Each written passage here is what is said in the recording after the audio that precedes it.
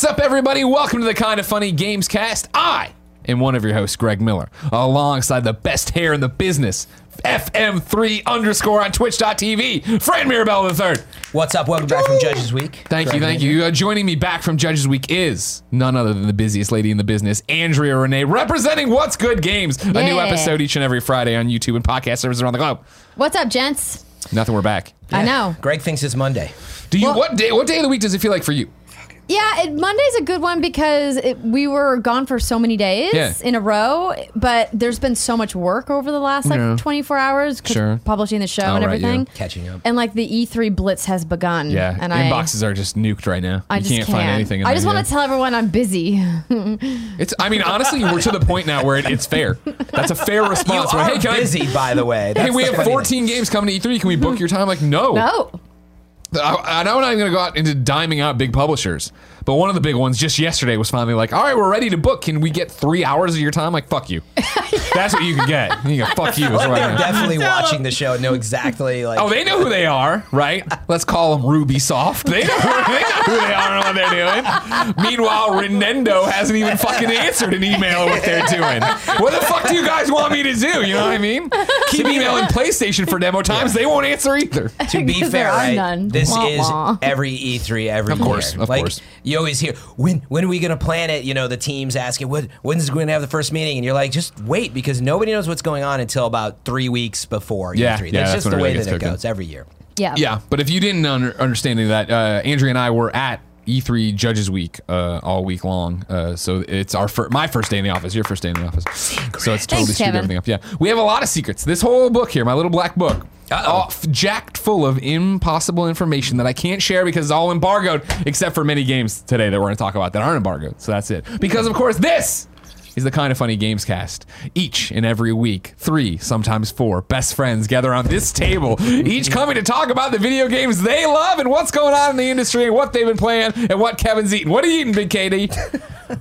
It's a salad. All right, good. You're sticking with buddy. it. Exactly. If you like that, you can watch the show live as we record it or early without any ads, plus a pre and post show over on patreon.com/kindafunny. If you have Kind of Funny Games. Damn. I'm trying to ad-lib the intros as I go. You know what I mean? I actually like it. By the way, Tim, a house fell on him. Not here. Sorry. Patreon.com/kindoffunnygames. You can get it early, ad-free, all that jazz. If you have no bucks to toss our way, no big deal, of course. You can go to youtube.com/kindoffunnygames. On Monday, we put it up as a big video in MP3. What are you cracking up at, Nick? I actually had a deeper layered joke than I thought at first. The house fell on him. Is that make him the Wicked Witch? Yeah. That's a good point. We got him!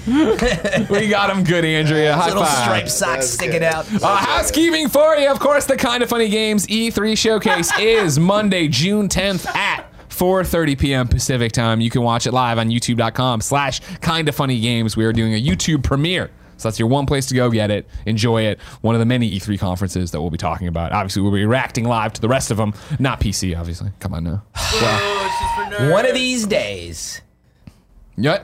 You want to? That's going to be your initiative. You're going to push for us to pay attention to the PC one. I'm not saying the PC conferences ever work out that well, but you should pay more attention to PC at E3. That's all. The PC gamer show though is not something that I think has ever lit the world on fire. I think the biggest news that came out of that show last year was the Age of Empires remake. Right? I think that was it. For the record, it usually just falls into that Devolver category, even Upload VR category, and the showcase category. If we weren't doing the showcase ourselves, right? Of like, oh cool, they're announcing games. I don't know if it's worth us reacting and trying to keep up new stuff. I watch it, I keep up with it of what they do, but it's like, does it have the hype behind it? No. Yeah. I think we've all dreamt of having a PC show to rally around, but honestly, they're very hard to do because PC is still not like Xbox or PlayStation, and you try to turn it into you guys have no souls?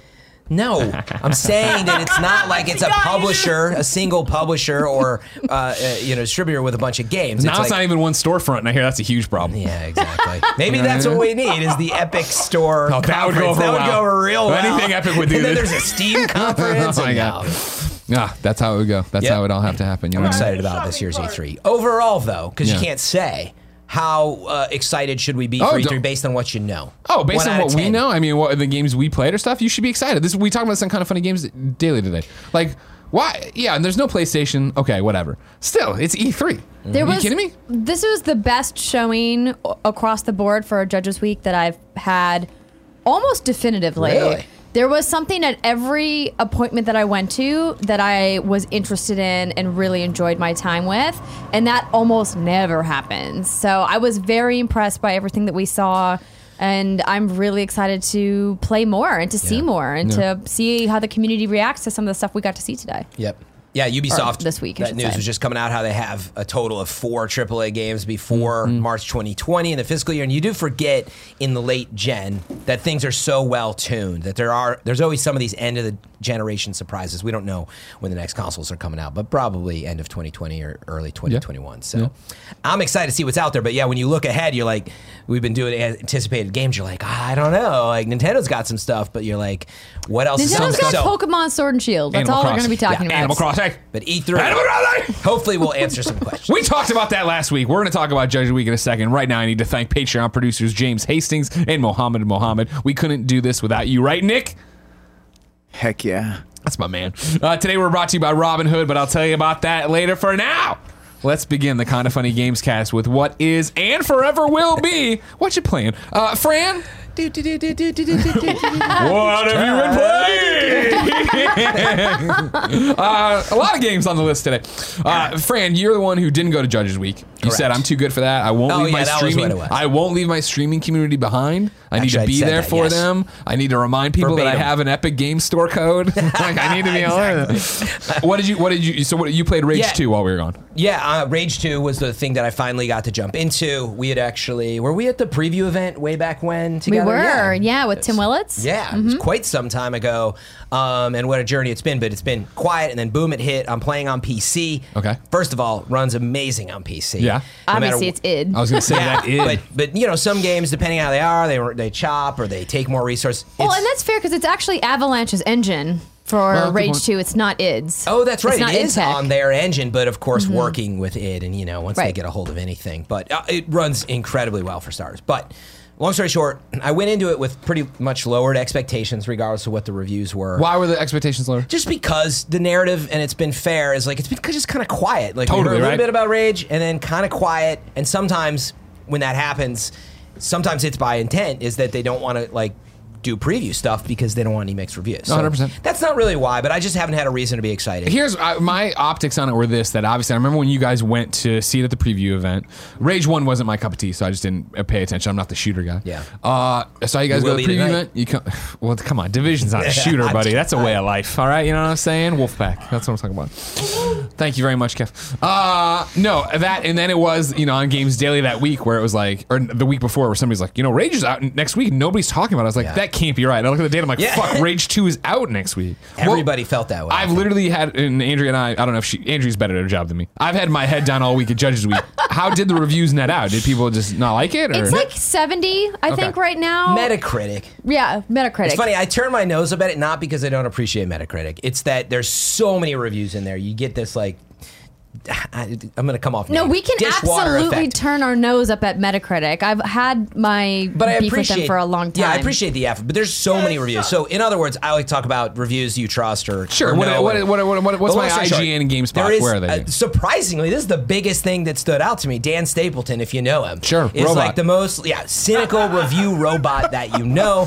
He does love PC. It's his one, you know. There it is. This is how you got him. Probably, but he gave it an 8, I think, and I was like surprised. Dan's a hard sell. He's a hard sell. One of the highest reviews out there. Okay. Of the short list that I saw, but it's getting between 6 to 8s, and interestingly, it's a narrative a little like Days Gone, but without all the bugs and stuff. Where it's this. Some people are like, I don't know, I got kind of bored after a while, like some of the mechanics. But there's another side of which you're like, I really like it. And the thing to really like about it is just the core gunplay and combo mechanics. You earn like a lot of stuff, and it just feels really good to get into battle. Driving and stuff, I still don't like that much. Okay. But my quick review is I'm only, maybe 5 hours in. I'm playing on hard mode just because I like when it's skill. Well, but not because I'm really good at this stuff, but in skill-based games, I like to be sort of informed when I hit that wall and be like, you need to upgrade your skills. What's it going to be? And that's how I play. That's how I played God of War as well. Gotcha. So I'm liking it so far, but it's definitely... Are you going to stick with it to the end? Absolutely. Probably, but there's no like PvP and multiplayer and no... They're doing some post-release content, but I think that's going to be for the hardcore. But Tim I'm liking it. Gave us the indication that multiplayer was not part of their plans at all. I'm also really looking forward to diving in. I loved the first Rage, and it was also a very divisive game. You either loved it or you were like, this game is trash. And so I know that people who liked the first one have kind of mixed reviews about this one, particularly what they did with the narrative. Yeah. But if they improve the gunplay, which sounds like they did, sounds like they still have the best shotgun in video games. So we'll see People how love it is. the Rage shotgun. But if you like shooters... It's definitely in that 6 to 8 range. I can already say that. And Nicky Scarpino, we brought you off the KF-AF bench to come talk about this. Yeah, I was warming that real hard. Yeah, I've been playing it for a while now, and I really like it. It's interesting because for me, this is one of those games that you would not think this is a Nick Scarpino jam, but I just beat New Dawn, and I'm like, I really want another game like that where it's this big open world where you just kind of grind a little bit. Yeah. And this is scratching that itch. I will give it a shout out. The shooting mechanic is a little bit more arcadey than you'd find in a Far Cry game, which I actually like. Yeah. Because that's id shooting though, right? Yeah, it's very much. Feels very Doom. It feels very Doom. Actually, it feels tighter than Doom. Honestly, it feels because there's a lot more intricacies to it, and the way they have their powers structured in it, I think, is really, really cool, and they're fairly unique. And it does reward exploration, but it's very weird coming from a Far Cry game where the world feels so alive, going to this where it's just empty, and there's a lot of driving nothing in between. it. You mean There is, and you can discover stuff, but Far is that Cry, by design or? Yeah, it wants you to get out there, but I play through. I'm the kind of guy that I get in and I start exploring immediately, and whatever I find, I just try to take over. It's like the first thing I did, I took over a bandit's den that was like. I didn't realize how hard it was. Like a level 5 or 6, and I had like one gun, and it took me 3 hours to beat. Oh my god! And it didn't occur to me to just walk away and level up and come back. And I'm like, I'm not letting this go. I'm not letting this go because that's how you learn. That's how you train. And then every other. I mean, I literally have not come across a bandit's den that's that bad since. I've been peen for almost 10 hours probably. Yeah. You're leveled up. Wow, yeah, you're all in there. Yeah, so I'm loving it, and I can confirm the shotgun is freaking amazing. What? Give me an example. Like in Far Cry New Dawn, like there's like Buffalo and. So yeah, I mean like like what's different? To be honest, that's a blessing and a curse for Far Cry, I feel, because it really it takes you out of the narrative when you get attacked by a bear and you have to worry about a fucking Wolverine coming at your nads, and you're like, what? Like, it just the world feels so alive and there's so much else going on in it that you're Wolverine like, why should I care about the nads. overarching story about what's happening? I'm gonna get the email. Hey, can we use that as a box quote? When you said Rage is empty, I was like, wait, but there's like caravans that roll by. It does have bandits that are littered around. How is it different than Far Cry in terms of emptiness? Because Far Cry is like space. that on steroids. Right. Like if you stop so for much to 5 do. seconds, you get attacked by That's the something. Ubisoft open world way, right? Yeah. It's like the perpetual distraction. Yeah. Right? So you're going from point A to point B, but then you stop 10 times along the way because there's a guy on the side of the road that needs help. And Or then you there's see an a animal you flock can of hunt. deer and And then you're there's like, some crafty materials you can get. That's just Ubisoft open worlds overall. And Rage and Rage 2 aren't like that. I had hoped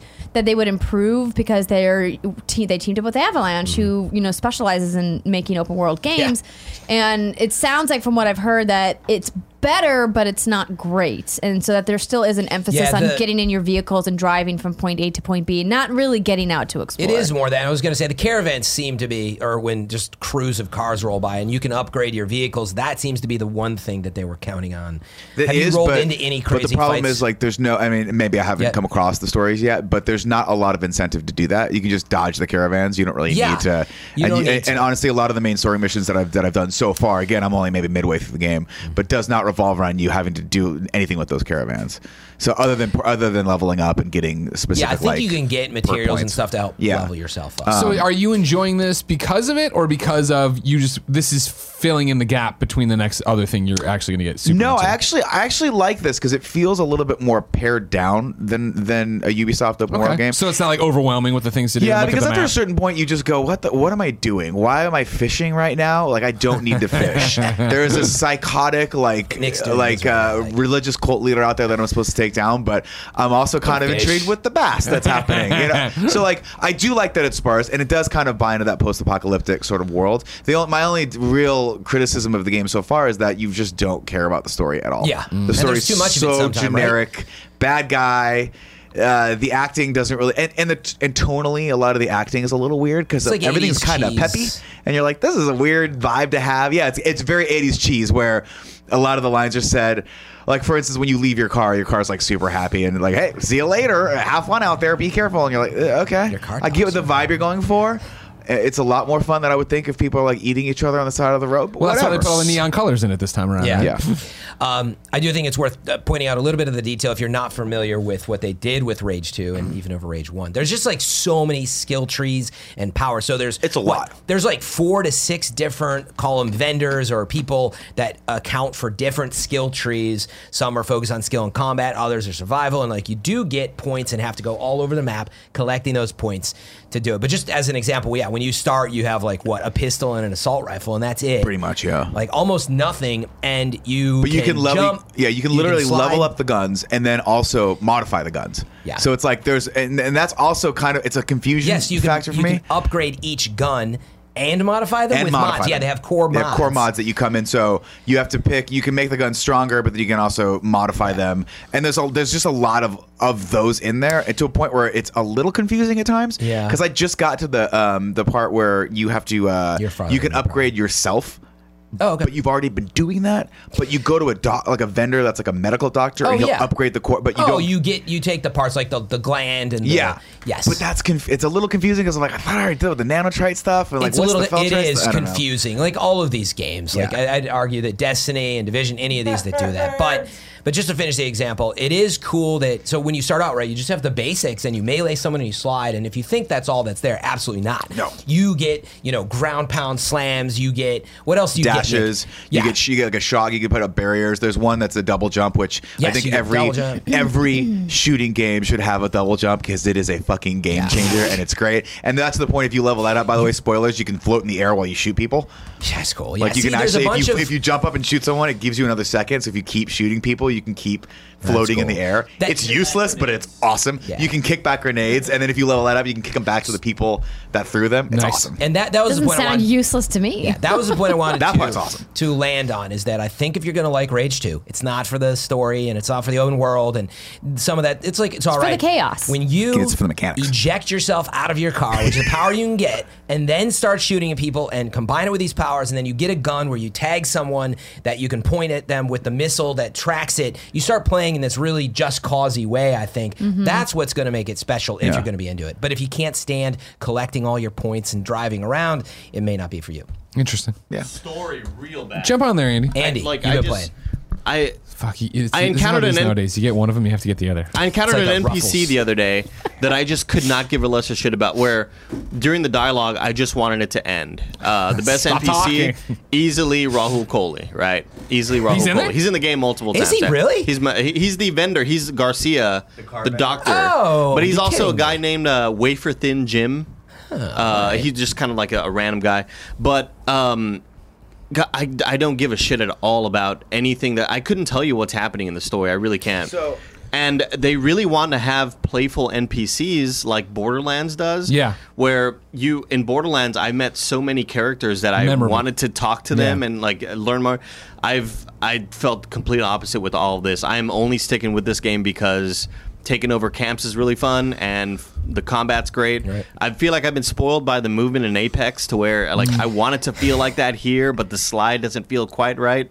Decent slide though. It's not quite okay. Apex. It's almost there, but like it's still the combat again is like they nailed everything. Cool. The id shooting that you've grown accustomed to is fantastic. Slick. Cool. It's funny, I had something else to say about it and I forgot. Oh no, maybe one more point about the story stuff. I feel like too many games, Days Gone included, they're suffering from, it's my speculation, but now they have access to make cutscenes a lot easier in-game. They start producing like all these story moments that make you sit there and watch. I have a theory. And you guys tell me, because it's a big one, and I'm going to drop Kevin, throw up the Fran theory. Yeah, and I'm tired of it if it's true, and you're developers and publishers that are causing this, but this is completely hypothesizing. you're given a number of how long your critical path has to be. Guess what? Once you have all of it filled out, you start thinking, how can I stretch this out? Because I'm like 10 hours behind or 3 hours behind. And you start placing cutscenes in between everything. God. Because I got into dialogue scenes I skip all of them. Both in this I don't game. buy it. No way. Do you know how expensive it is to do cutscenes? In-game cutscenes? No. Recording audio, that's like the extent of it. In-game cutscenes, I'm talking about... You're talking about... Okay, so you're not talking about a fully fledged mocapped... Okay. I'm talking about in Days Gone when you stand there and you walk with someone where it up cuts the path forever. And in the same in many other games. And it happens in this game too. God, it's that terrible. You get a brief cutscene and then they sit at their desk and they talk to you and follow you while you talk to them for... a really long time. A long time. I skip them all, honestly. Once after the first intro, Okay, I see what you're saying. Point rescinded. I was with Andrew for a second. Yeah. I thought you were talking about like mocap. No, he's talking about not performance. He's talking by about when you actors. have to get the backstory of a side character that you don't give a shit about. Like when Yeah, you're yeah. standing at a vendor, 15-minute long right? monologue about how we haven't seen that ranger in years, and I get it. It's world building, but at a certain point, that little skip button comes up. Press square to skip, and I'm fucking hammering I'm sure that thing. every I'm like, video just game give me writer the listening goal. or watching this show is crying and I a small respect tear it. By the way, right I do. now. That's where I believe it's two things. One, it's temptation that now that the tools are a bit easier to make in-game cutscenes,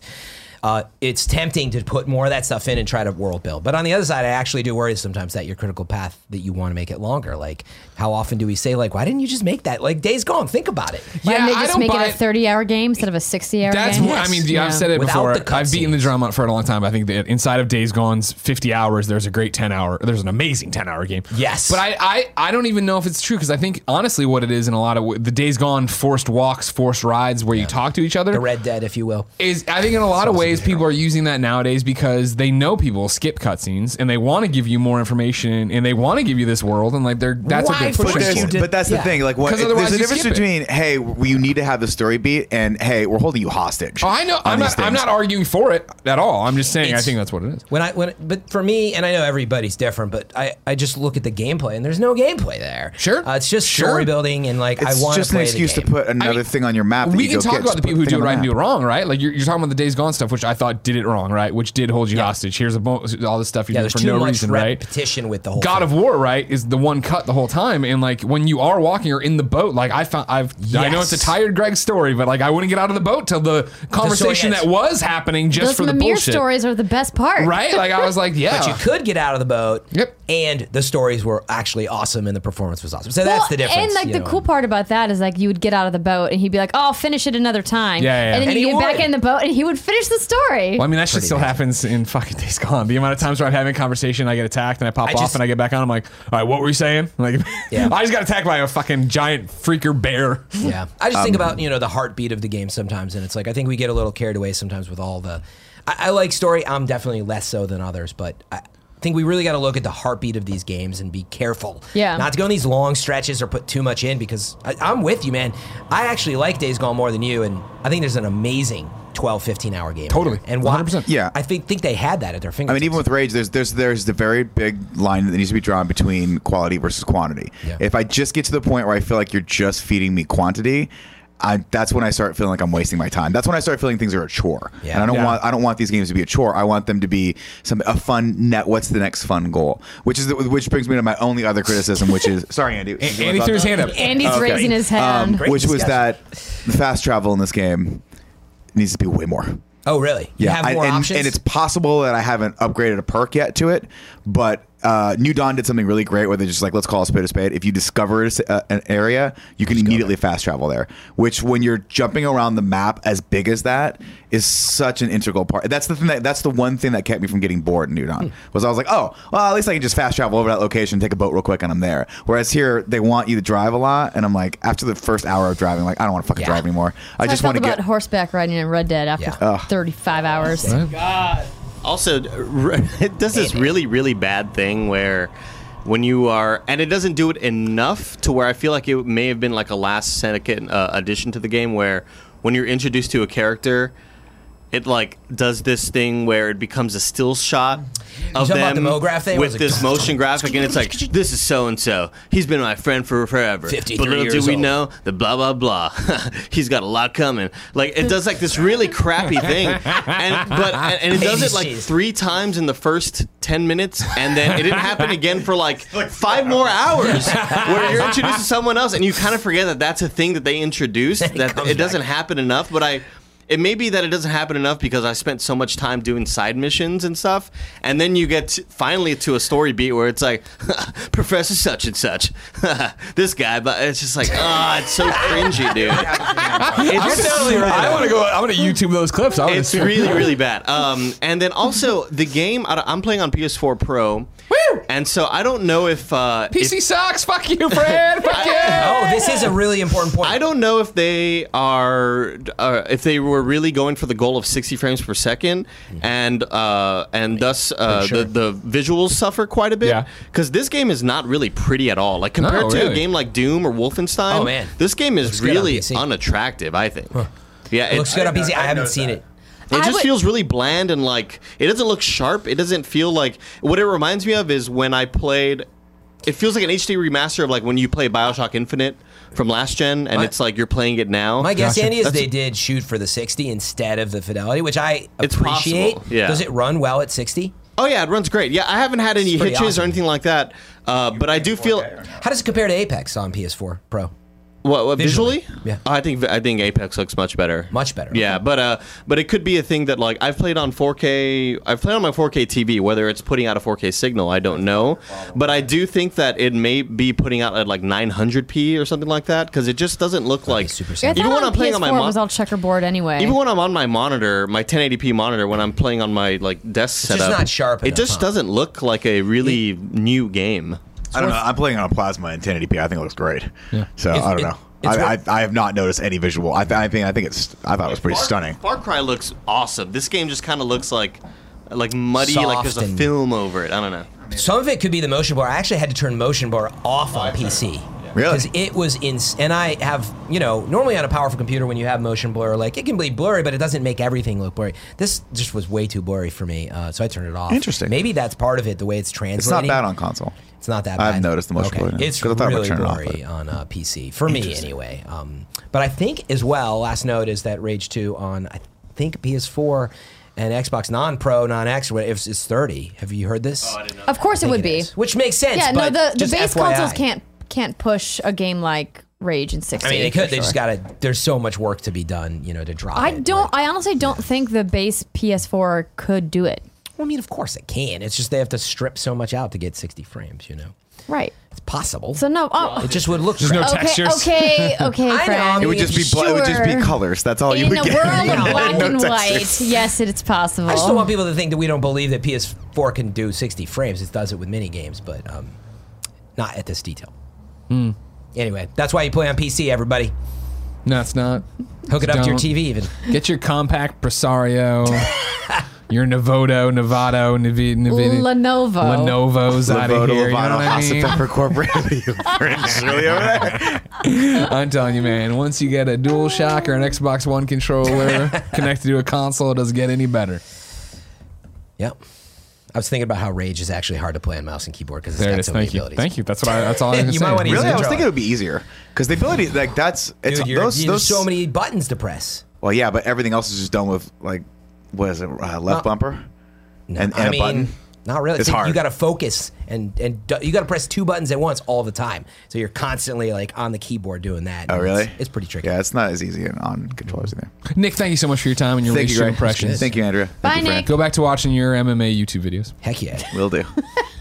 Andrea, Yes, Greg. we went to lovely Santa Monica, sunny Santa Monica, to play a bunch of games for Judges Week. Of Indeed. course, this is pre-E3. Of course, the majority of these things all embargoed out the wazoo. Yes. However, there are a handful of games that are not embargoed out the wazoo that we True. want to talk about. Andrea, tell me about Rocket Arena.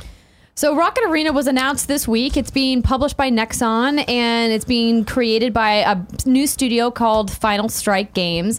This is a bunch of ex-Halo devs up in Bellevue, Washington, that are making this 3v3 arena shooter, but Projectiles only. Yes, but it's non-lethal. So you don't die in this game. You just get knocked out of the arena. So it's a rocket base, and so that means not only do you shoot rockets, but the idea of like leading your shots, because it's a slower firing projectile, is a huge part of the gameplay. And then of course you get some really cool rocket abilities as well. And there's gameplay up or a trailer. And all, there is now. Yeah, they dropped a door. press release this week. Had some stuff up. Yeah, the beta I believe begins on May 23rd. Yeah, 23rd through 29. You can get in on the Nexon launcher and Steam. You can get in for the beta there. Later, it's coming, of course, to PC, Xbox One. It's going to be cross-platform on PC and Xbox One at launch, with PlayStation 4 currently in development. It says. I definitely want to check that out. Yeah, but the idea here, right? Yeah, throw it it on was up, Kev. really fun. It's really fast. It's really fun. It's easy to get into. As Andrea said, 3v3. It's all 5-minute matches. There's a bunch of different modes to get into, and everybody obviously has unique abilities, like unique powers. Rocket arena. Yeah, so is that the highest risk? I thought that the art style reminded me a lot of Fortnite, even 100%. down to some of the fonts that they used. Yeah. Just felt very Fortnite. I mean, like if you even just look at their beta, like this is almost a Fortnite font. 100%. Yeah, right? 100%. Oh yeah, it's a little Fortnite-y as well in style. You're right. So the art style is kind of like, well, that's you guys really maybe pulled Is it some Unreal Engine? Inspiration. Oh yeah, look at the trailer. It is cut like a Fortnite trailer. Now that you're saying it, Sure, and I get it. And that's their whole thing. Is they're going for a kid-friendly vibe to it, right? It is free to play. I think that's smart, actually. It is to jump. It does have you jumping in. As we said, no killing. What it is basically Smash Bros. As you see right there, that's that guy getting eliminated. That actually sounds cool. When your health bar gets up, you start getting a flashing thing of you're about to, and then it's basically one more shot will kick you out of the world. You'll lose a life or whatever the game mode is, and then come back in skating on a rocket. Come back in and get ready to fight And back you guys for it played again. it. We did. Play did. it. So we played a couple of different modes. So the 3 modes that we played were. I got it as knockout. Yes. Where you get 3 pips, you lose them and you lose or whatever. So you have you have 3. It's 3v3. So everyone has 3 badges, and then every time you get knocked out of the arena, you lose a badge, and then the first team to lose all their badges loses. Yeah. Right. So the idea is you don't want to get knocked out and lose a badge. Next one we played was Mega Rocket, which is basically capture. Yeah. So you just capture points Control. on the map where the rocket is. You capture the rocket. And then third one was Rocket Ball. Correct. Where there's there's a ball rolling around, you got to get it and then advance it to the goal. But people are shooting at you. You can lose it. You That's can been throw more it. like capture the flag, maybe, but a little. It does feel a lot like capture the flag. Yeah, exactly. Or They some kind called of it scoring basketball meets football, but there was really no basketball element to The this one thing at is that all. you can throw it, so you can kind of shoot it, but whatever. Yeah. You can pass the ball between the rugby. people on your team. Yeah. And so they showed us a couple different characters. The character that I really enjoyed my most amount of time with was Amphora. Me too. So she was super cool. On the website, they say she's the pride of the undersea Crystal Reef colony. Raised by a pair of brilliant scientists, Amphora has all the intelligence of her parents and unleashes fast-firing charged torpedo and devastating undersea mines. But more importantly, she can turn to water like Alex Mack. Well, it looks like she turns into a stingray. A stingray made of water. Yeah. But if you sit there and you go, this is the sequel to Alex Mack, you can just pretend she's Alex Mack. So I might have missed this a little bit, Sure. or if you mentioned it. There's classes that you choose from, or It's not classes, you have individual it's characters. hero-based. So I think it's like champions or it's Well, like that's what I a meant. like Like Overwatch. Overwatch. Yeah. Okay, well that's what I meant by that. Sorry, but there's different characters that have specific loadouts. It's not like Fortnite or anything where everybody has the same. Correct. No, it's not like where you You can don't loot. interchange your inventory with the. Is there a loot? No. Not that we were aware of. Find It's, weapons on the map? No, There- you the- come in with your weapons and your abilities and Overwatch. use them there. yeah, it's very much. It's more like Overwatch than Fortnite that. gameplay. Just the art style reminded me a little bit more of Fortnite than Overwatch. But Absolutely. yeah, so each one has like a throwable ability usually, or a gun ability, and then a special. And so kind of You mentioned Sea of Thieves. I played a lot as Blastbeard as well, right? He's got an area of effect smash to get everybody away when you're trying to use a the guy, control I think point. we saw. Yeah, but you also have a giant charge shot for your cannon. You have a smaller cannon to do stuff. And like she's got Amphora has the mines that are the missiles that she was talking about, right? Where Yeah, you shoot them off and they actually track on their own and go the after charge things. torpedo. Yeah. Yeah, the other character I really liked was Izel. So she hails from the Gemstone Jungle. So she's got a spear and then bola snares, which is great because so her ability kind of closes the gap. And so what's cool about her is that if you're a more aggressive player, she can do a lot of charges and close quarters attacks. I mean, when they say it's an arena, it does feel like an arena. It doesn't feel like a map where there's like a lot of corridors and things to learn. Like you can see pretty much everybody all the time where everybody is on the arena. You're not going to be having to go hunt your opponents down. You will see where they are. Halo arena, if you will, right? Yeah, like a map design that's not too big. I would say it's more Unreal Tournament. More UT. It's meant to have you frantically playing and going and shooting each other. It's like super fast matches. Okay. As you play, you're unlocking, or you have artifacts. You're leveling up, which unlocks artifacts, which you can then apply and choose what to your character. So what like this artifacts is do for you, yeah. Exactly. If they're gonna make your special come quicker, if they're gonna do these different ideas, right? So there is a leveling system there, and you didn't get to see much of it, is what you're saying? Not really. They had a whole bunch of shit unlocked, but we weren't. So you're applying it yourself, but that's the idea of keeping you coming back. There are a couple things that we saw that are under embargo. For a couple more weeks, I believe. But I see what you did there, friend. Playing. I like that. What I really liked about the customization, because as a free-to-play game, obviously they're going to rely on microtransactions for cosmetics in order to get people excited about making purchases in the game, just like Fortnite does. You can customize the rocket trail. So you have like this tail, right? And you like can make it trail, like the comet tail kind of a thing. Yeah. And so you can cool. customize the color of it and the style and the look of it. They have a bunch of different costumes. Yeah, different skins for you to put on your character things like and stuff. that, shaders. It's interesting. Weapon skins? No, I didn't see weapon skins, but I think some of the weapon skins might go along with the full costume skin. But I would have to go back and look to be sure. I believe there's emotes. I think there was stuff on that. No battle pass on that we saw. There was nothing on there. Wait until you guys are like, stuff. I couldn't say.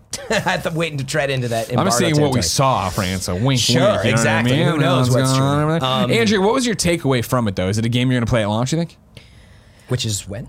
It was just closed beta now. 2019 is what we I'm saying. don't know when the actual launch is going to be, but I definitely will check it out. I like that it's fast paced. So many of these PvP only games feel like you're constantly dying and respawn. And it's just, it gets exhausting. And I like that you don't actually die. You just get knocked out of the arena. So it doesn't feel like you're getting punished necessarily. And I think the modes from what we've seen are really easy to pick up. But this is not something that I can imagine myself playing for hours and hours at a time. I think it's fun. I think there will be people who want to get in there and play for hours and hours at a time and actually get in there and grind it out. It is, when you're talking about if you're drawn to that kind of gameplay, why not Fortnite, why not Overwatch kind of thing? I don't know if if from what we saw in this first taste gave me that. What it did though is 3v3 definitely was, oh man, this is going to be a party mode. Like we have to do a party mode of this, of us hopefully getting 6 of us all together to play each other on it. Because it was fun, it was frantic, especially for, getting dropped in and just playing a bunch of rounds as we did for 30 minutes, 40 minutes. Like I felt like by the end of it, I had a pretty good grasp of how to be M4, right, and run around and do things and actually be competitive, which is something for those kind of games. Yeah, from the distance, it sounds like a pretty smart and unique mix. I like that it's sort of for everybody, that it doesn't go down this road of being ultra, violent or whatever. And I think Fortnite nailed that and is a big reason for its success. And even then, it's got real guns that sometimes parents or others are sort of concerned about. But that Smash Brothers model, the more I think about it, that's what one of the things that made Smash Brothers special. Like you get the crap beat out of you, but you had a stock, and it's just fun. And when you play other fighters, even if they're different styles, just getting knocked out or beaten up after a few rounds is it's a little more hardcore, called professional vibe. So maybe this will have a little more of that just fun, arcadey, get in, get out. But with a skill gap, you do still need a skill gap in it. For sure. But that's why, honestly, when I go into Fortnite on PC in particular, but any of these platforms, and Apex is the same, people have gotten so good. Yeah. And part of it is the style of gameplay. So I'm kind of curious if this maybe can keep it from going too far to the end of the skill gap. Although that's, again, arguably what attracts a lot of players is when you can go really high and be really good at it. So. I think it's one of those that there's going to be the dedicated who want to get in there are going to have strats that allow them to actually fucking own a map, but I don't think they'll be unbeatable strats. Hopefully it does. I mean, Smash Brothers has that. There's just players who are incredible. When I was playing as Amphora in the 3v3, stock lives match, I felt like, oh man, I'm doing a great job here, and I saw other people being Blackbeard, whatever I call him, Blastbeard, and I was like, oh man, I want to try him in the next one, and the next one was the capture control points thing. And like at first I was like, oh, I'm getting worked. Everybody's shooting faster than me. They're dealing more damage. But then when I figured out the AoE attack, right, that was like, oh, how to clear people from the zone, keep my team in, and actually go with it. I could see where you can actually have a strat there if you wanted to get that deep into it with your 3 of like, all right, cool, it's this kind of thing. I'm gonna run Blastbeard. You run this. You know how to do that. We'll see. I want in on it. You said around May 23rd is the start of the beta. 3rd. That's soon. Next week. Yeah. And it's on PC, so there you go. Yeah. Loser. Andrea. Yes. After we played the new Splinter Cell, we went off to independent game. I'm kidding right now, isn't it? Or am I kidding? I don't know. And I like, pretty solid. Yeah, fake it out. Now, if we ever do break an embargo, was I really breaking the embargo? Was I not? Yeah, fucking Ubisoft. As long as you recover like that, you'll never know. Nobody knows. You know what I mean? Now, we went to the independent game night, right? One of my favorite ones at Judges, where basically all the indies get together and like, listen, we can't afford one of these expensive hotel rooms. Here's a place for you to drink a bunch of beer and play a bunch of games. And we go, yeah. Some of those games are embargoed. However, you and I took the internet by storm playing Supermarket Shriek. We sure did. Of course, ladies and gentlemen, I'm sure you're familiar with Supermarket Shriek. It was in the original Kinda Funny Games showcase back in December. And the idea, of course, is that it's a person and a goat in a shopping cart that yell, and their voices propel them through the maze, basically, right? The track of obstacles to get you to the finish line inside of a supermarket. However, Fran, we've seen it before, and we've understood, of course, your right trigger and your left trigger are going to control the person or the goat, right? And that you hold the thing, and that'll push out the sound, and think of it like you have 2 jets. Right, Okay. So if you only use one jet, you can then turn whatever direction that jet's pushing you on the side of the cart. Or like you're in a canoe. Or a canoe, I guess, sure, if you think like that, right? However, what makes the game super interesting, Kev, can you bring up another trailer while we talk about it too? Yeah, I would love to get some. I'm like a little lost on it. And this is the way we will play it for party mode. We will play. And you and I got the way Andrea and I did is that, of course, it's not. You don't have to use the controller. You can plug in microphones and just shriek and scream. So it'll assign the microphone to the right or the left, and then you get to go. Oh, it was great. Trust me. That's pretty hilarious. I love that. My wife was telling me because she was there working. So you can see on each of the sides, the right or the left side, the audio bar. And you turn by screaming. Yeah. And so it's like sensitive. So if you're using the controllers here on the audio bars, right, for your shoulders, you can just give it a little bit of juice or a lot of juice. But if you want to, yell yourself, there you go. So you see, this is actually an interesting one. This is an earlier build, I think, because the build we were playing, and correct me if I'm wrong, Andrea, had far more pronounced like audio waves coming off the people. So you saw so you could see who was. Wait, I got an idea, Kev. Yeah. Can you replay that? Or just what or the gameplay, just so we can see the gameplay. I was like, can you guys show me what it might sound like? Yeah, so there you can see it there, the audio waves coming off. Yeah. But what would you be doing? Well, no, you don't even have to do that. You don't have to do that. Go to twitter.com/GameOverGreggy. Oh, yeah, we can find it. Put a clip of it? Game Informer had the exclusive. We gave them the rights that they could put up the exclusive clip there, and we did there. Greg was just going, Well, because initially when I started going, it was too loud. Like everyone in the room up there, and like I was talking to Jen about it last night at dinner because she was there working Creature in the Well, and she was like, yeah, no, when you were doing that, everybody was like, that's your husband, huh? And she's like, yeah, that's my husband. That's what he does. Keep scrolling. You'll get I was making goat noises. There it is. You just passed it. There it is, Play that one. Imran. You were there with Imran. Yeah, Imran breaking the news over there as he does the game. Maybe is the sound turned up on the TV? Don't worry if not, Kev. They can pretend. Here it comes. Oh, he's got Kevin's prepping it. Here we go. What a professional. 3, 2, 1. Nope, sound is off. No sound for us. There we go. Go from the beginning. I'm not ready to start. Oh no, Greg, you didn't go! So this is after I started dialing it down.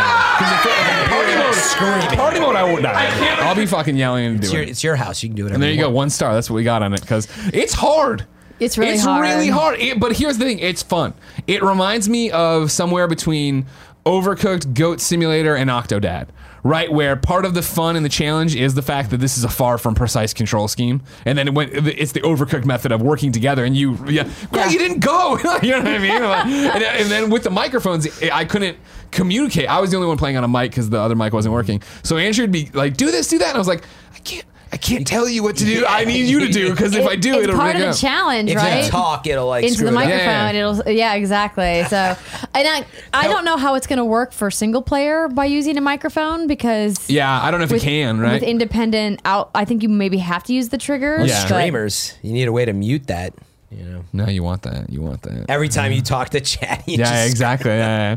But like it was a dumb fun game. It is, and that's what I think. I don't think they're looking for anything else from it, right? In terms of what it is. But I like that when the first ones we did, Andrea, right, were all right, cool. You're going through the shopping or the supermarket, and it's basically like bumper bowling, right, where you're just hitting the sides and no big deal, and you get corrected and you go. Whereas later ones were all right. Now there's axes swinging back and forth. There's this fire hazard. There's these things that are propelling you up into the air. There's a super hot level, and the world only moves when you shriek. So it's like it's cute and it's fun. Yeah. And from the taste of it, I think it goes. When I saw it for a showcase, and I'd seen it, I think just in video form, it was that question of what a cute idea. Is it something you'd want to play for a length of time? No. I think watching it, I think the levels progress enough that I do think it's going to be, in the same way I would do Overcooked for Joey and I or Poe and I, right, where it's like, cool, we did it. Well, man, we only got 2 stars. I bet we can perfect that better because I screwed up here and I shouldn't do this and yada yada, and go back and do it again. And then the next level keep getting harder and challenging and doing these things. I think over time there's a lot there to go through and play. So looks funny. It's definitely funny and it'll be an interesting one. Andrea. Yes. Sayonara Wild Hearts was there. Did you play this? Did not. Not my thing. I won't. Yeah, I've talked about it in Gamescast before. Neon. Yep, it's the one that's like a concept album. I watched the demo. I didn't play it. It was the same demo I played back around GDC or whatever. Still super hyped for that game. Still think it's a super cool idea of basically playing through an indie music album with cool party mode, pinks and purples, and shooting and kicking and getting hearts and stuff. Do we know around when it comes out? No, I still don't think they have anything closer than that. You know how these indies are. One of those. One of these things. We'll get it when we get it. You know what I'm saying? No, but you did play The Sojourn. Yes. Tell me about The Sojourn. So I started playing this game. So this is a first-person puzzle game being published by Iceberg Interactive, and the name of the dev is escaping my mind right now, and I had to handwrite notes for this one because I didn't bring my laptop with me to the independent evening. But I started... Shifting Tides. Shifting Tides, that's it. I started playing, and then... The Sojourn. The problem with playing a puzzle game at a event with so many people around, where a guy's screaming to be a goat behind you. Everybody wants to backseat game you too, and so no, and I was like, I hate that. And I got flustered because so many people were like, no, try this or go here, and so I put the controller down. I was like, you know what? You go ahead. No one plays it now. So Steimer picked up the controller, and I sat down next to her and watched her play, and we ended up working together a little bit. But it's a really screaming at her. No, go over there. Would you? No. Did not, dude. I can't wait for one of the games we played that was co-op for the embargo to lift because I was doing another demo for Ann, and I took off my headphones and I tweeted it, but I heard from the other side. What was it? It was like, God damn! It was Andrea. God damn it! Help me! And Steimer. I heard come about over here. I said, stop yelling at me, because Steimer kept yelling at me because it was a co-op game that you really have to work together on, and like we had a rough go. Then we ended up doing really well, and we were one of the only people to get us far in that demo. Very nice. The people next to us gave up. Really? Yeah. Wow. Yeah, I'm excited. But anyway, I don't want to accidentally talk about that game. No. So I mean, me and McCaffrey did it. Don't worry. Yeah. No big deal. IGN for the win. Did you get? No, we'll talk about that. No, it was right when Sam Fisher came back and was like, "It's your turn, kid." Tossed me the goggles.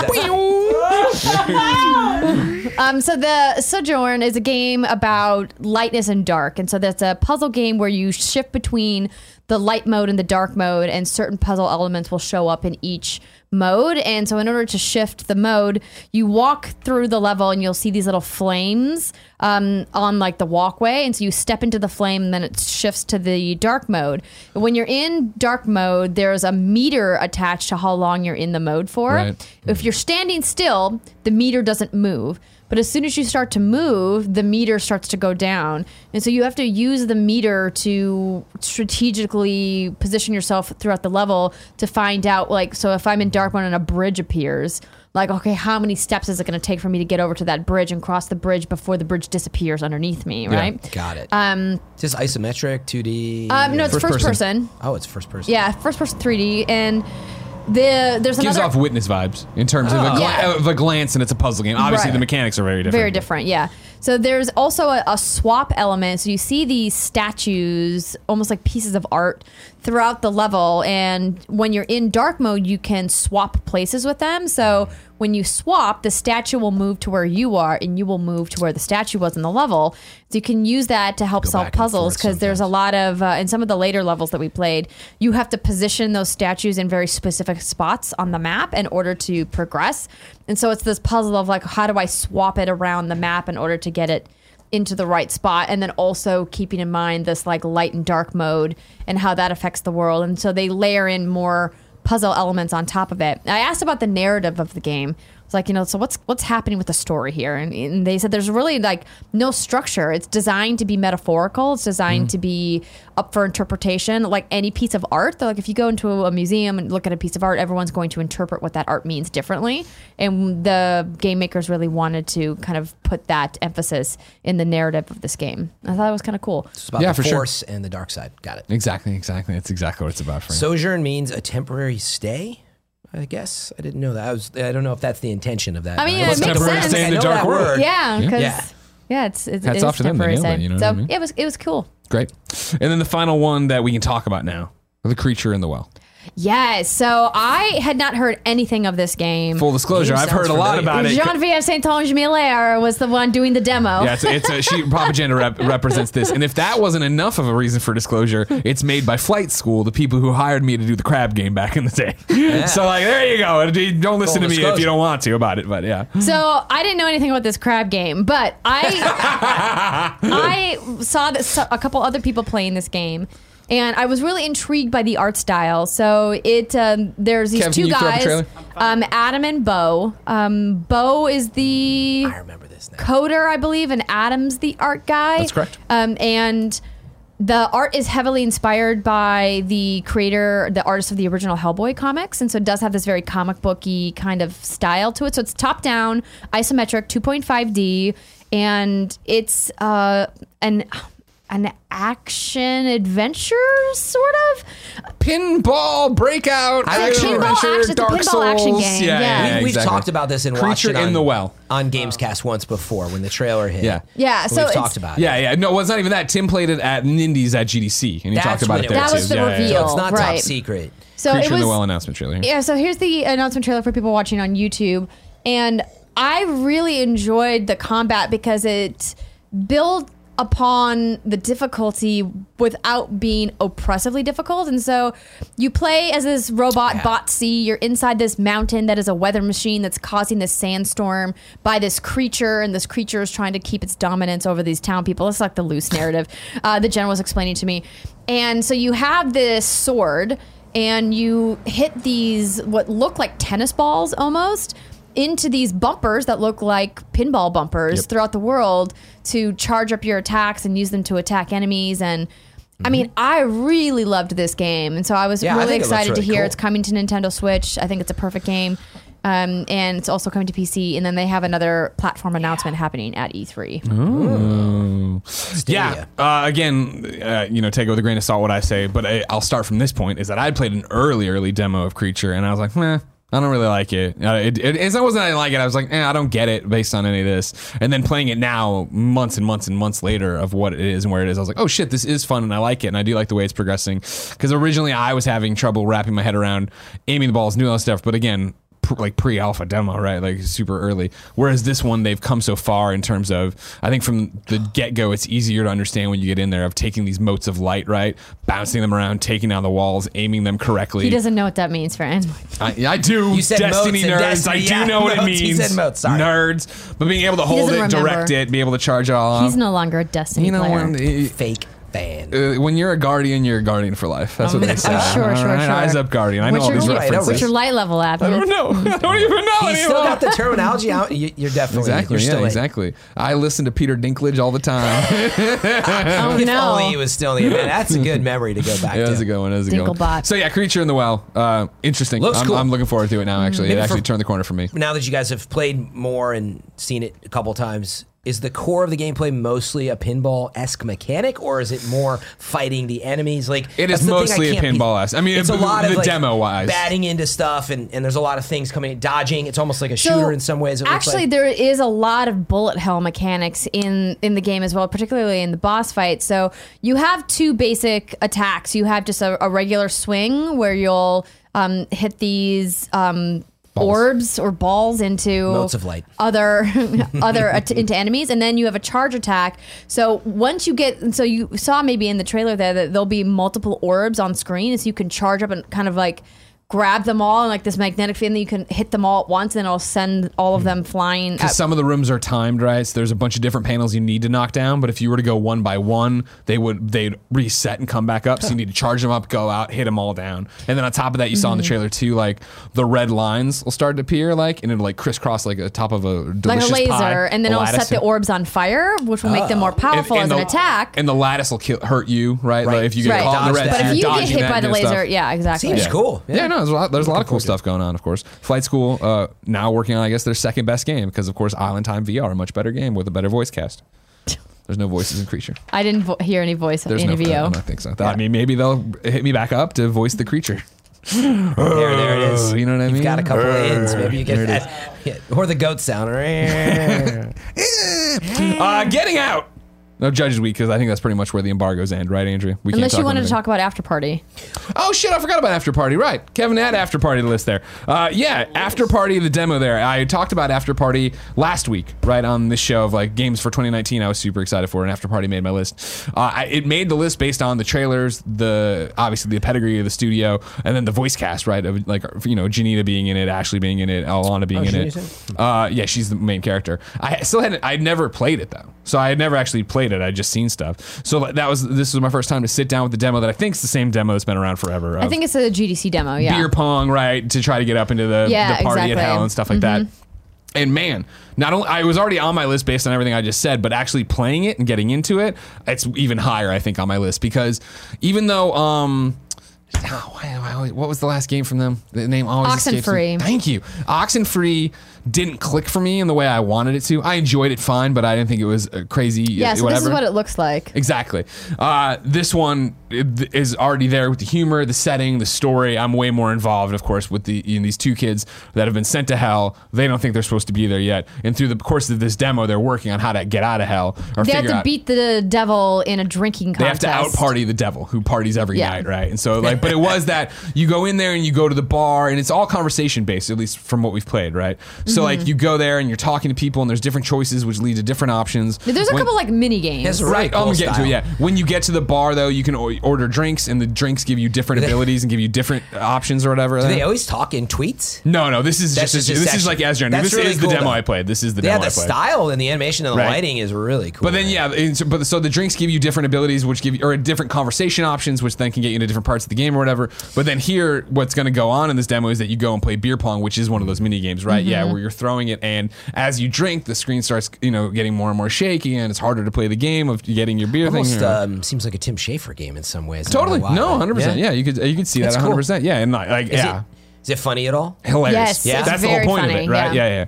That's cool. Yeah, because it's night school, right? And I mean, even Oxenfree, like, that was one of the big things about it for me. And that's where I think Oxenfree for me just got weird at the end, where it was just like, I liked them interacting and talking to each other, and then when they started adding the really super weird stuff, supernatural stuff, I was like, I don't know if I needed it in this game. Yeah. About being a teenager or whatever. Yeah, totally. I'm very excited for it. I got a little confused. It is night school and flight school. Yeah. Night school, flight school. Do we know when this is coming out? Anyone? I think after. Thought it was late 2019. Give it a Google real quick. I forget. Let me see what my notes are. Of course. Well, it's because they're all indies. They're not fucking tied to anything. You know these people, Fran. They're not even. They're like, don't care. I don't know. We're still working on it. That's normally the answer. There was one of the games we saw that was coming out summer, but I can't remember which one that was. Can you pre-order? I think that was Creature. Creature's trailer ended with summer, didn't it? Sounds right. Man, it's not like usually it'd be on the front. Go to the store. Is it right there, Kev? In the store? Probably not. I think it's 2019. That's it, but I don't know.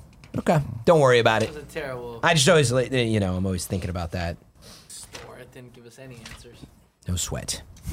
You're probably right that they don't have it yet. I don't think. I mean, I think it's just listed on Steam. What do you got for me from Steam? And it does not seem to have a release date. You're right. These indies, man, they're in no rush to do anything. You know what I mean? It drives me crazy. All those resources. I mean, come on, put them to good use. I'm looking on just even on my things here. No, God. Did nothing. Creature in the Well have a release date, by the way? The trailer we just watched. I think summer 2019. That's right. That was a summer game, wasn't it? I think so. The trailer we just watched said summer 19. So then getting out of Judges Week, because now we're officially embargoed on everything. You know what I mean? That's all I can say. It's an embargo, Fran. Don't twist my arm. Don't break my arm. Let me ask you this: is there an embargo day you can say is coming up? Dude, there's so many embargo days. Can you even say when? No. Like there's So something many fucking Sunday, embargo you days. can't even say. No. Here, it's a pretty. Most of them are during the week of E3. Okay. Yeah, there's That's a the few most we can drips, but say. then June the 9th-ish. deluge is Yeah. the week of E3 when the show starts. Yeah, as no, like usual. most of them are like when the show proper starts, June like 8th after and- the conferences. And 9th is when things start to really heat off that weekend. yeah, so right? Tuesday the 11th is day one. of officially of Yeah. E3 first day, but the conferences and stuff. And okay, So on the way to Judges Week, Fran Mirabella, you know what? Actually, you got in a challenge with the devil. no, I Any wish, man. challenges? Wait, I started a little game called what? Is there a sponsor read that we There should is. maybe I was do? about to do it. That's what you saw. You saw my gear click. You saw my gear. On the way to Judges Week, I played a little game called American Fugitive. You don't say. And I'll tell you about that after a word from our sponsors. Today we're brought to you by Robinhood. Robinhood is an investing app that lets you buy and sell stocks, ETFs, options, and cryptos all commission free. While other brokerages charge you up to $10 for every trade, Robinhood doesn't charge any commission fees. So you can trade stocks and keep all of your profits. Plus, there is no account minimum deposit needed to get started, so you can start investing at any level. The simple, intuitive design of Robinhood makes investing easy for newcomers and experts alike. View easy to understand charts and market data and place a trade in just 4 taps on your smartphone. You can view stock collections such as 100 most popular. With Robinhood, you can learn how to invest in the market as you build your portfolio. Discover new stocks, track your favorite companies, and get custom notifications for price movements so you never miss the right moment to invest. Robinhood is giving listeners of the Kinda Funny Gamescast a free stock like Apple, Ford, or Sprint to help you build your portfolio. Sign up at greggy.robinhood.com. That's greggy.robinhood.com. Started a game called American Fugitive. So what I'll say is I'm super early in it. But this is what I do usually is I get people all the time on my email, hit me up, right, with the, okay, hey, we got this try game. this out. Here's You want a code. code or whatever? I take the code, I put it on the thing, I play it on a flight, and I'm like, not for me. Okay, I get it. I don't know, blah, blah, blah. American Fugitive, I was actually talking to them. It was Curve Digital, right? I'm talking to them about another game, I think for the showcase. Like, hey, we got this other game coming out on May 21st for PS4 and PC, May 23rd for the Nintendo Switch. Do you want a code? It's called American Fugitive. I was like, seems like an interesting name. Sure. Took it, downloaded it, started it, and it's one of those that I played maybe all of 30 minutes on the end of my LA flight because those flights are so early, Yeah. and it's one that's now been sticking in my brain. Like, I got to get back to that. The idea here is imagine a throwback to classic GTA, but with more modern stylings. So it's that top down. You are a guy who's been, I wrote down his name, right? Yeah, Will Riley. You've been accused of the murder of your father. Kevin, if you can throw up a trailer for this American Fugitive. Yeah, I was watching it too. It's Why are you watching on your phone? telling you Fran? this narrative and stuff because Fran knows he's faster than you. He can just get it done. You know what I mean? Just Don't wait even have two to say You what. can't I wait mean, 2 I would seconds, like to huh? see it on Try the not to television, disrupt, Kevin. man. You know, he's going through his Right. impressions. And so Thanks, you can Kevin. see it here. It's got this like top-down look, right? You see him carjacking right here, running against the cops. Oh, you have yeah. the star meter Very, down there. like, You have a health thing over there. And like I think this is what I GTA-ish. saw, which got me interested in it. Blast Because I'm like, core? okay, sure, let's do more GTA, right? But then jumping into it, it does a bunch of different interesting things where sure you've been accused by murder, that's awesome, but immediately when I was playing it, it's like you're running around in this open world as if you're watching right now, you know, top down elevated style here. It very much looks like It's GTA here. slightly tilted, full 3D. Right. But like there was I went to the house, like it was the thing wakes up and it's telling you a story and like giving you dialogue choices of like just like the guy's face talking to his dad's face, you know what I mean, like the words there and Yeah. you but then it was like, all right, come to my house. And when you go to the houses and like because you can break in this open world, you can run and break into houses, you can do whatever.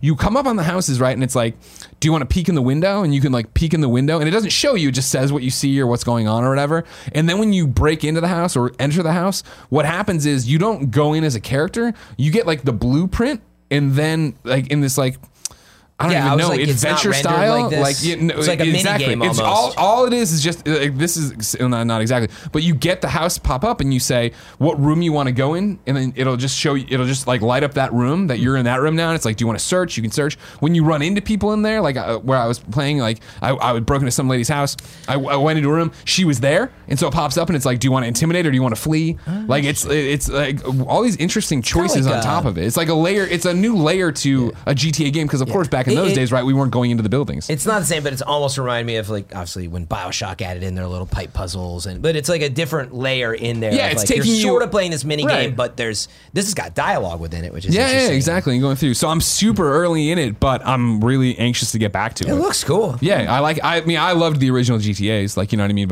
I remember, Yes. being a huge GTA 2 fan. Me and my friends played that nonstop. Terrible game now, though, huh? Of course, yeah. Just but nothing, bare bones that game. That's why this one's interesting, right? Of giving me a narrative I'm interested in of this guy trying to figure out who really killed his father. Then this interesting world choice stuff in there. I put out more information from it, right? Like, yeah, May 23rd on Switch, May 21st PS4 and Xbox, and. So we know. Hold on. What are you going to do? May 21st, Trophies? PS4 and PC. May 23rd, Nintendo Switch, and May 24th, Xbox One. I left that off. Sorry. It's Fallen Tree Games. The original. It's originally 2 guys. Now it's 5 people. The 2 studio founders have extended AAA backgrounds, including Time Splitters Crisis, Black, and GoldenEye 007 Reloaded. These are some like X-Rare and what was the name of the Time Splitter studio? It'll come to me later. This is what happens when you've been doing this. You had thousands of developers. Dude, today I couldn't remember the TurboGrafx. Like, that's how much information is in my head now. I'm like, fuck Bonk. Where was Bonk on? Bonk's Adventure. That's good people. The game's out for full next week. Hopefully, I'll get the chance to play more of it on this Florida trip on the Free flights. Radical Design. Free Radical. I was wondering, is it David and David Doak? Is that who went on to do this? I think they would have named him, right? That's a name. But I don't know. Whatever the case. Looking forward to playing more, and I'll credit. get back to you more on the next Gamecast I'm on, which I don't think is next week. Andrea, Yes, Greg. you were playing Dauntless. Yes, so I won't spend too much time on this because I did a full preview for the 3rd segment of What's Good Games this week. Where can I get that? You can get it on the services where you download the Kind of Funny Gamescast. You Oh. can get it on podcast or at youtube.com/what'sgoodgames. And so I talk about it there for about 30 minutes because I did a really deep dive preview. I went over to the Phoenix Lab studio. It's down in San Mateo, just down the road. Yeah. Got to meet some of the satellite team that's there because they have 2 studios. They have the one here and then the bigger studio, which is up in Vancouver. So they've got about 100 people that have been working on Dauntless. And so for people who have not heard anything, Dauntless is an action combat game in the hunting action genre. So essentially this is their take on Monster Hunter. Hell yes. And I first saw this game and played it at PAX South 2016. Oh, wow. So a while ago. Yeah, and it's come a long way since then. So it was in closed alpha, and then it was in closed beta, and then it was in open beta, and now their launch is next week, May 21st, on Xbox One, PS4, and PC on the Epic Games Store specifically. They haven't detailed their crossplay plans, just to say that they are going to do crossplay, which I thought was super exciting. Because that would have been really helpful when playing Monster Hunter World. Yeah. And so it's 4-player co-op, or you can do single-player matchmaking if you prefer, and you play a Slayer, and Slayers live for the hunt. Slayer. You are a silent protagonist, but you do get to customize. The character creator is fantastic. There's a ton of options to choose from. They don't do a gender system. They do more of a masculine and feminine body type, but then you can kind of mix and match feature sets. So you can really make your character gender fluid if that's your bag. And so I thought that was really cool that they had so many customization options in the character creator. I had specifically asked about freckles because I couldn't find the freckle option, and they had one of the artists send a screenshot. They're like, it's in there, it's just not in the build you're playing. I love when that and happens. I was like, that's we so need to cool. make sure they know. Meanwhile, Division can't even make red hair for Between Andrea. that and red hair, yeah. You better Well, watch that's the out. difference between getting to see a game at the studio, right? Yeah. So it was really fun for them to invite me over. The art style I wrote looks like a mashup between Sea of Thieves and Fortnite. That was the biggest thing for me. It's Is a when little I got an email about. I remember I couldn't do the demo, but I looked into it at the time, and it was like, this is interesting. Just at a glance, it looks really pretty and it looks different. It's got. Kevin, can you bring this one up? Dauntless. It's like. Okay, I'm interested in this, so I'm glad. I want to hear more. You liked it, though, right? Yes. So I spent about 60 minutes playing a couple different hunts in the game where they showed me a couple of the newer behemoths that they're introducing. So there's 20 distinct archetypes of behemoths in the game, and each distinct archetype has a lesser version, a dire version, and a heroic version, which is their endgame content. And so each of those different versions of the behemoths, of course, come with different armor sets, different weapon classes. There are 6 different weapon classes. They have let me see here, a sword, an axe, a hammer, chain blades, a repeater, which is dual guns, and then the war pike. So you got the great sword on the player on screen here. And take that. Yeah, so I mean it's very much like the combat is very Monster Hunter. You know, you have to dodge and roll. Dodge and roll. And I don't mean this as an insult as we watch it, right? But it seems like the HUD's more forgiving. It's less involved than Monster Hunter. Is that correct? Okay. So More one of the things simplistic? that Is that attracted what you me mean? to the gameplay style of this is that it felt a lot more approachable in its RPG and combat systems than Monster Hunter. I played 75 hours of Monster Hunter World, and I know that's scratching the surface for diehard Monster Hunter players. But after 75 hours, I should have had a firm grasp on all of the systems, and I didn't. There were still plenty of crafting systems and things that I never even touched in my playthrough, and I never looked back. And that was something that was really exciting to me about really diving into Dauntless, is that there is a deep progression system, but it's not overly complicated, which I appreciated. So It's free to play. You got nothing to lose. Exactly. Right? Like- And so they have a guild system. You can do 100 players Time. per guild, which is cool. And then they're doing expanded social systems and guild rewards coming later in the summer. They have armor crafting, of course. There's like a whole cell system. The biggest takeaway I had with the armor system, which was like mind blowing for me, is that they have transmogrification in the game. Oh, wow. Because whenever you talk about a system or a loot grind that has a heavy cosmetic element to it, transmog is super important, because otherwise why are you grinding for a gear set that maybe you're going to out level in a couple hours of gameplay. I talked to them about Destiny. I was like, Well, we've wanted it it hurts my forever. heart that I can't wear some of the cool armor sets I've gotten in But I was just Destiny. saying, for those who don't know what Yeah. transmogging is. Oh, yes. So transmogrification is when you get to take a piece of gear, the cosmetic of it, and keep the way it looks, but then you take another piece of gear and kind of strip the stats away from that gear, and put it into the cosmetic piece you want, or vice versa. You can think so about you it. get to look cool, but still have the abilities of this other item, and it's been like a big Diablo thing for a long time, obviously. And Exactly. I mean, it's been like it's a standard feature yeah. in MMOs, and it just hasn't been in a lot of these live service games. And I don't know how difficult it is to build it into your RPG or your armor progression system, but I would just love to see it in more games. Yeah, it's great that it's in there. So I mean, it looks cool. Obviously, because it's free to play, there are microtransactions, but it's emotes, dyes, armor, cosmetics. You could also get all of those for free. They will drop on hunts as well. So, and depending on the level of hunt and your score, because they have a ranking system, like an E through S, so E, D, C, B, A, and S. And so how well you do on the hunt, how many potions you take, and things like that. And they you have get ranked in each hunt. Yes, each hunt has a rank. And then they have unlimited inventory slots in Ramsgate. Nice. So you have limited slots which you can take on the hunt with you, because obviously you my can't God. take 100 grenades with you, is the example I used in What's Good. But your stash in the world is that's awesome. they're not going to put restrictions. And I was like, Just yes, crazy. I know you only played a little bit of it. How long is a hunt? Is it super involved, or is it? Depends on the level of the Okay. behemoth that you're fighting and how many people are with you, right? Yeah. So if you're taking on, one of these heroic behemoths by yourself, it could take you, probably 45 minutes or more, because it has the same hunt mechanic of you have to go out into the world, look for signs and for indications of where they are, are there birds flying up somewhere? Is the behemoth over there? And there's a flare system, so when you're playing co-op with people, you can look up into the sky, and they have customizable flares for the sky. And I was like, that sounds so awesome. All right, So- cool. That's neat. I mean, interested. Like, I'm interested. like I said, it's free to play, so it's going to literally cost you nothing if you like the hunting action genre, and any of this sounds intriguing to you. It comes out next week. Awesome. Yeah, one interesting thing from the devs, they were talking to Casey DeFries over at IGN, who's a huge Monster Hunter fan, and I believe likes this game as well.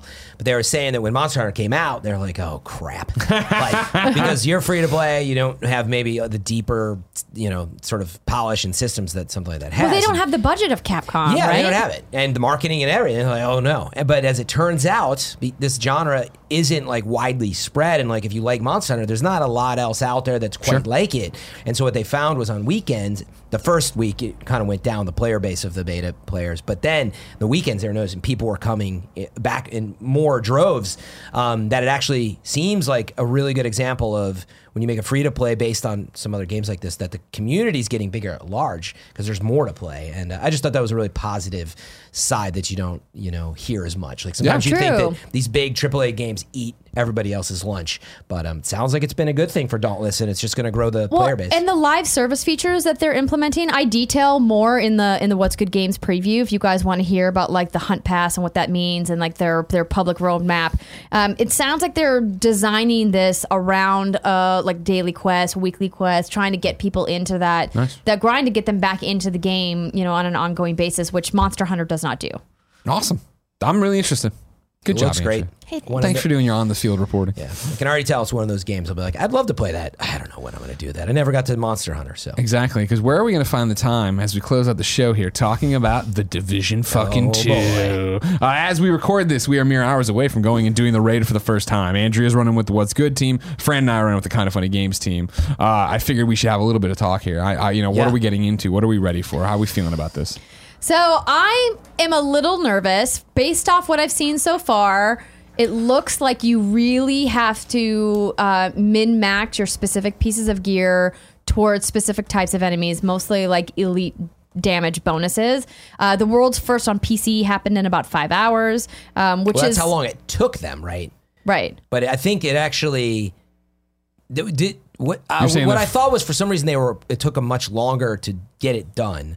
But maybe they didn't start until later. Anyway, I walked that back. I saw the screen cap But saying in other words, 5.5, when like I 5:20. Yeah, I thought you it know was what? I close didn't to see the 5 hours. screenshot until like 15 hours after it went live, and I think they just didn't tweet it out maybe or something. And Division didn't say My anything bad. official till today. But it was a very long time. I thought we were going to hear early was the point. And that as somebody of did it. recording the show, there is not a console clear yet. Yeah. A Us, team guys. of all console One of us players is have gonna not do done it it yet. tonight. Tonight, Yeah, one of us what's is going to good? do it. Yeah, We right. got it. And so, like you talked about, like from what you've heard, what's I haven't watched the trailer for the raid. I haven't I've watched watched any of the streams for the raid. I know nothing about the raid. Like, where are you guys at? I'm blind. I'm blind as playing well. it blind. Yeah. No spoilers. Yeah, I haven't looked at anything visually. Yeah. I've just been like looking in, our Discord, and we have like our PSN chat going, and Yeah. kind of us talking about like how we're going to prepare with gear. But I haven't looked at what the raid looks like at all. That's the best part about raids. I watched the trailer, which was fine. It didn't really spoil anything except for the location. And it's like, I don't know whatever. where it is. Yeah, I I'm don't not going to wanna tell know. you. Not going to tell you. Mars? But that's the best part about a raid for me is playing it blind. And frankly, that's why I was very upset when I heard that it was days away from this new reset, getting everyone See, together. they just sprung it on us. They said it was going to come the week after, and then they're like, just Yeah. kidding. It's in 3 days. It was like this hurry up and wait. We've got to get title update 3 done. We want to make sure everything's right, and we'll let you know to hurry up and get together this Thursday. And this is where I'm going with it, I'm very sensitive to like, and thankfully it hasn't gone that way, but all the, professional streamers and game, folks who play all day, they get it done. Then the spoilers are out. Then the YouTube videos are up on the best strats, and people start coming in. Then you eventually, too, it's hard to get together teams, which we'll talk about more, I think, here. And then you have people on your team who've watched videos, and they're like trying to pretend. But then Maybe if I just pull this lever and shoot. Oh, and they start win. saying like, well, you might not want to use a sniper there, and it's like, wow, what? Like, stop it! Like, I just want to experience this for myself. I would have also loved to try for Worlds First, but it was just too you short still a can. time. You can try for PS4 Worlds First. No one's You can taken the tell I've title already yet. gave up. But actually, that is awesome that it's still potential. I don't know that Greg's going to stay up for 14 hours. Fuck or you. I will Why are you either, but- blaming me? No, you're All right. I'm not blaming you. I'm in it to trying- win it, No motherfucker. sleep till I'll be Worlds honest, Greg. I was hoping you were going to be I thought you were going to be the guy that's like, I gotta call it, and then I can be yeah, that's too bad. I guess we gotta go. We were down in LA or Santa Monica for Judges Week, and so I turned to Jen. I'm like, all right, we need to have a serious conversation. And She already knew what it was about. I was like, I know we joke about the Division 2 being a burden on a relationship a lot, but now it really is. Friday, I need to just raid, and she's like, no problem, I'll go out for drinks. First Oh, night I told back John home. Friday and Saturday are both raid days. Yeah. Like both. But anyway, it's very special to do stuff blind. So I really just encourage the community, be respectful to that. Let people have their moment. Don't do any light spoilers. Oh, it's kind of like this. It always happens. There's this, I call it human nature. Unfortunately, there's something about this entitlement of just having information, and you can't stop sharing it. But I hope that doesn't happen. We're for us. gossipers as a species. All right? It's tough. But I had a question. Is this going to be your first raid, Greg? No, I've done Destiny. He raided with us in Destiny. But have you done like when they first release and all that? Did I you've join done you right raids. away It with was Destiny? pretty. It was so when we was pretty did. We still didn't know things. I remember because it was Yeah, like we did. I remember when it was the one with the goblet Leviathan. dude, and when it was that thing of like jumping Callus. jumping into the purple world, and people were like, "What the fuck are we doing wrong?" And it was like 4 hours of what the fuck. I mean, that part of the cool, raid eh? requires The such Leviathan. precision, and We didn't even know at the time, and though. you had to have the specific DPS weapon for the final, like the DPS wave, and yeah. if you didn't, you were screwed. Yeah. And- But it was always tough that at was my first raid, and especially my first blind raid, and I'll never forget turning it off, and it had been like 5 hours, and I was like, we made little to no progress, and Welcome it to was raiding. awesome. That was awesome. I loved that. That's why even tonight, where it's like cool. We go in there and we get clowned out after 4 hours and we've done nothing. It's like, Dude, that was so cool. I was thinking about it. I was going to tell you, I was like, if you hadn't rated, I already thought about it, but you have, so you already know. But I'm like, for everyone, you usually have two choices. You can drink some tea, which has no caffeine, and it's very relaxing, and try to keep yourself calm. That's your one option. Or you get a lot of booze. Yeah. Oh, no way. And you have one of two options is how you want to play it. I would recommend the tea option, which I never do, but I'm probably going to try that tonight because it can be tough. And what I've heard... Yeah, but then you get sloppy if you drink too much. Actually, you do. I actually...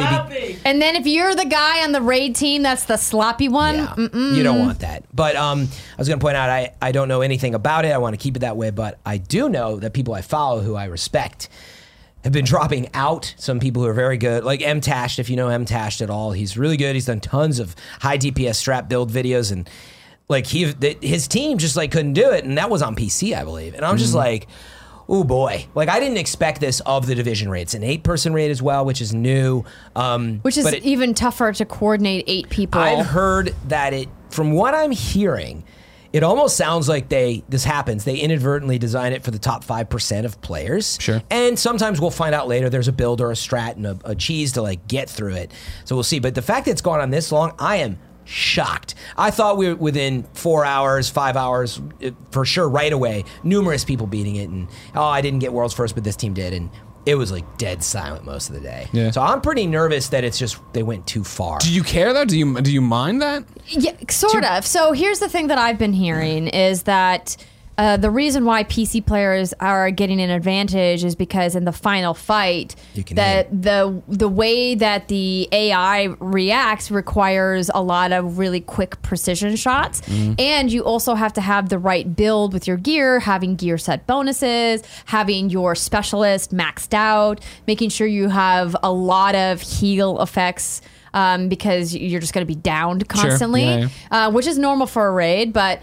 The thing I'm concerned about is if they've tuned it specifically for PC players and the DPS capabilities of using high refresh rate, higher processing speed, higher frame rate for PC, and it makes it so that people on console like physically can't do it because the tech is working against them. That's really troublesome. You can already see there's evidence of that. I mean, this happened with Destiny as well, and it was for those reasons you just cited.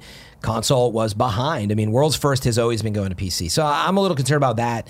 But more than anything, I'm just shocked that this game, trying to get 8 people together, that it's this hard. Now, sometimes there could be a side effect. If it's so much fun that everybody suffers, I'm actually okay with that. That's my on the outside right now, hearing about it, like, don't get me wrong, I'd love to clear it tonight and have awesome gear, et cetera, whatever. I don't mind not doing it because I do feel I play the Division every day if I'm here, right? And when I do, I'm not saying it's easy, but I feel everything's conquerable easily. Where if I need to get Fran on the thing, if I need to go do it, but I haven't run into a mission in the Division. And I mean, I played challenging. I'm not saying I'm not into it, you know what I mean? I just feel like if I'm doing all the other stuff and having a great time and being challenged the level I am, but still succeeding as I feel I do every time I set off on something, if the raid is the one thing where they're like, no, motherfucker, like, you gotta work. I'm like, all right, cool. Like, I can go get the easy wins anytime I want over here. I gotta go get that Portillo backpack bling. You see how the wiener dog? I gotta get that. In there, really? Oh yeah, one of the season pass missions, challenge missions. You drop in. One of the backpack blings, little wiener dog. I was like, oh my god. Yeah. Also, if you didn't know, both kind of funny logo, party mode logo, and then the what's good logo are all in now as clan so cool. banners. So you can the add that banner to looks so dope. It's so cool to see. Thank you so much, Ubisoft, for putting us in there. But I think the reason why people are also concerned about the raid is not just the tech spec issue, but also this decision by Massive to come out and say we're not going to have the gear score be 515 drops. As we said we want to keep it at 500 for X, Y, and Z reasons. And that's troublesome because generally speaking, you want to have that 1 or 2 high level piece of gear on your character to help offset the crazy DPS that these raid bosses require in order to be to be even defeatable, right? Yeah. I'm super excited to play it. What I've heard has got me really worried, but that's okay. Again, I don't mind. Like, with the state that it's at, I'm concerned that they made it way too hard, and frankly, I don't want to review it too early. I'm just worried they were looking very closely at what happened with Last Wish and Destiny, and you set the specs so high to make something so difficult because you think maybe that's this prestige event, but sometimes you go too far, and we've seen that happen, and it can be very frustrating. How quickly do you think they'll turn it around if they did? Well, again, I don't want to speculate. I think if it's too hard, they might even give it, though, like a full couple weeks, to see how people adapt to it. And that's where I think it could get interesting. But I literally have seen the people who I, again, respect dropping out. I'm like, ooh, boy. Because I always describe myself as a medium min-maxer. Like, my builds are like, they're okay compared to someone who's like, crazy. Who's got a it. spreadsheet, right? Because I almost never watch YouTube videos. I just like to play the way I like to play. Even because I know you know that about me, Greg, and you think of me as the min-maxer, but because you're more like, you just power kind of per hour, Fran. Yeah, but my impression is you play a lot by feel. Like you get the guns. You're not going to go crazy and set. You don't know exactly what your damage and all that is supposed to be. That's never spoken to me in Destiny and DC Universe Online and this, And I'm telling you that I pay some attention, but then I did because the raid's coming up. I was like, well, let me just look at like what some good builds are maybe, and I just quickly watched a few videos. I'm looking at some of the damage and health loadouts, and it's like, man, I'm so far from like how high you can go, and that is the amazing part about Division. The high tier of what you can set your builds to if you really spend like a ton of time. It's crazy. I spent 2.5 hours in menus last night trying to just clear stuff, and that's before I even got to the point of like, now I need to look through the stuff and figure out, is there better options? I'm not even there yet. I got to do it before we go in. Where I'm going with this is I'm a little worried that it caters to that amazing, super hardcore in terms of building. Because meaning if you have to build at that level, you will have to get advice or look at a YouTube video. And the frustrating part about that is that it was a specific community question I got for Julian at one of the first preview events that we did. It was either late last year or earlier this year. Somebody said, hey, I felt like I spent way too much time in the original Division trying to min-max my gear score. Are you guys simplifying the gear score system? And Julian said yes. And it doesn't sound like they actually have simplified it at all. Yeah, and from what I've played, and I've put like 90 hours into the game so far, it's just like, it feels like the gear score is like a constant chase in a way that's forever unobtainable, because once I get one piece of a set, then it's like, well, now I have to get like 5 more pieces of that set in order to get the gear score that I want.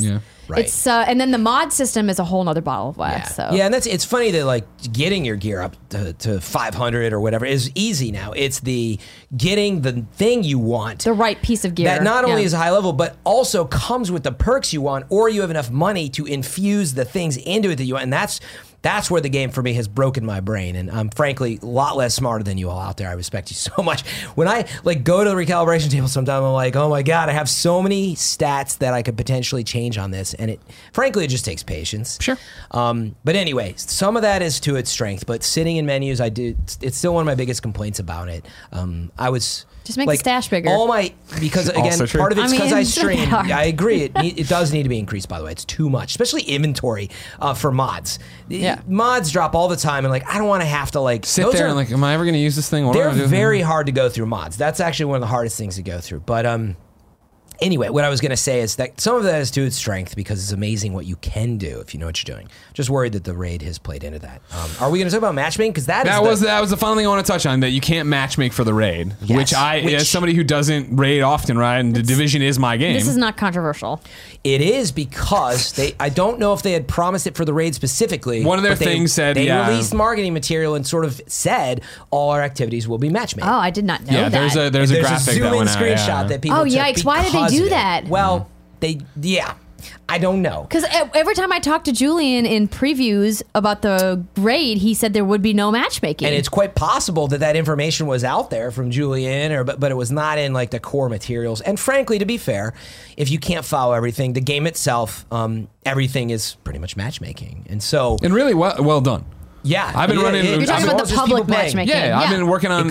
Working on the hard missions for my platinum, and it's like that thing where I was jump in, boop. Here's a bunch of guys. Oh, they're all good. So all right, here we go. So I'm gonna quickly side with maybe where you're going with, which is like, I get why I would like to try it without matchmaking. Although, I mean, again, I saw a few people saying like, just let people try. If they're frustrated, that should be the warning of, if you're sure you want to matchmake, it could be frustrating. At least you get to try. It has been very difficult, though, to put together an 8-person team, and I'm curious to hear. It has not been difficult. No. Here's the thing. The real reason... we did it. We had 2 slots we were worried about. We got them filled. The real reason why you don't have the dedication, Kevin. Why they can't do public matchmaking for the raid is because of the way that they do damage scaling based off the size of your group. So if they did, if you went in with hour 1 with 8 people, hour 2, Joe Schmo, who is in the public matchmaking, is like, my 3-year-old's crying. I gotta go, guys. Fucking kids. AFKs. Yeah. Right? And then you've got one less. And then this other guy's like, I gotta go take a shit for you 20 have to minutes or have 8 whatever. people. Right? Yes. Like, and then now you have 6 players that's instanced for 8. Right? And so that's like the trouble with public It's true. You matchmaking could is be there people for just 30 dipping minutes. out on matches, or Sure. they get disconnected, and then trying to sync up with your party again with who you were if you're not with your friends is like almost impossible. Like I absolutely understand why public matchmaking is just not feasible right now. Look at what happened with Destiny 2 and the Sherpa program they did. It like kind of fell on its face, you know? So I just I don't think that public matchmaking is going to be an option. For me, it falls back into the category, and this is just removing the promise on that marketing material that I saw too. Yeah. But it falls back in the category of, okay, so the raid's different. Like, you can matchmake, and I feel like they've let you can play that whole game single player if you want, right? And like, you're gonna run up against challenges, but you can eventually get them over and blah, blah, blah.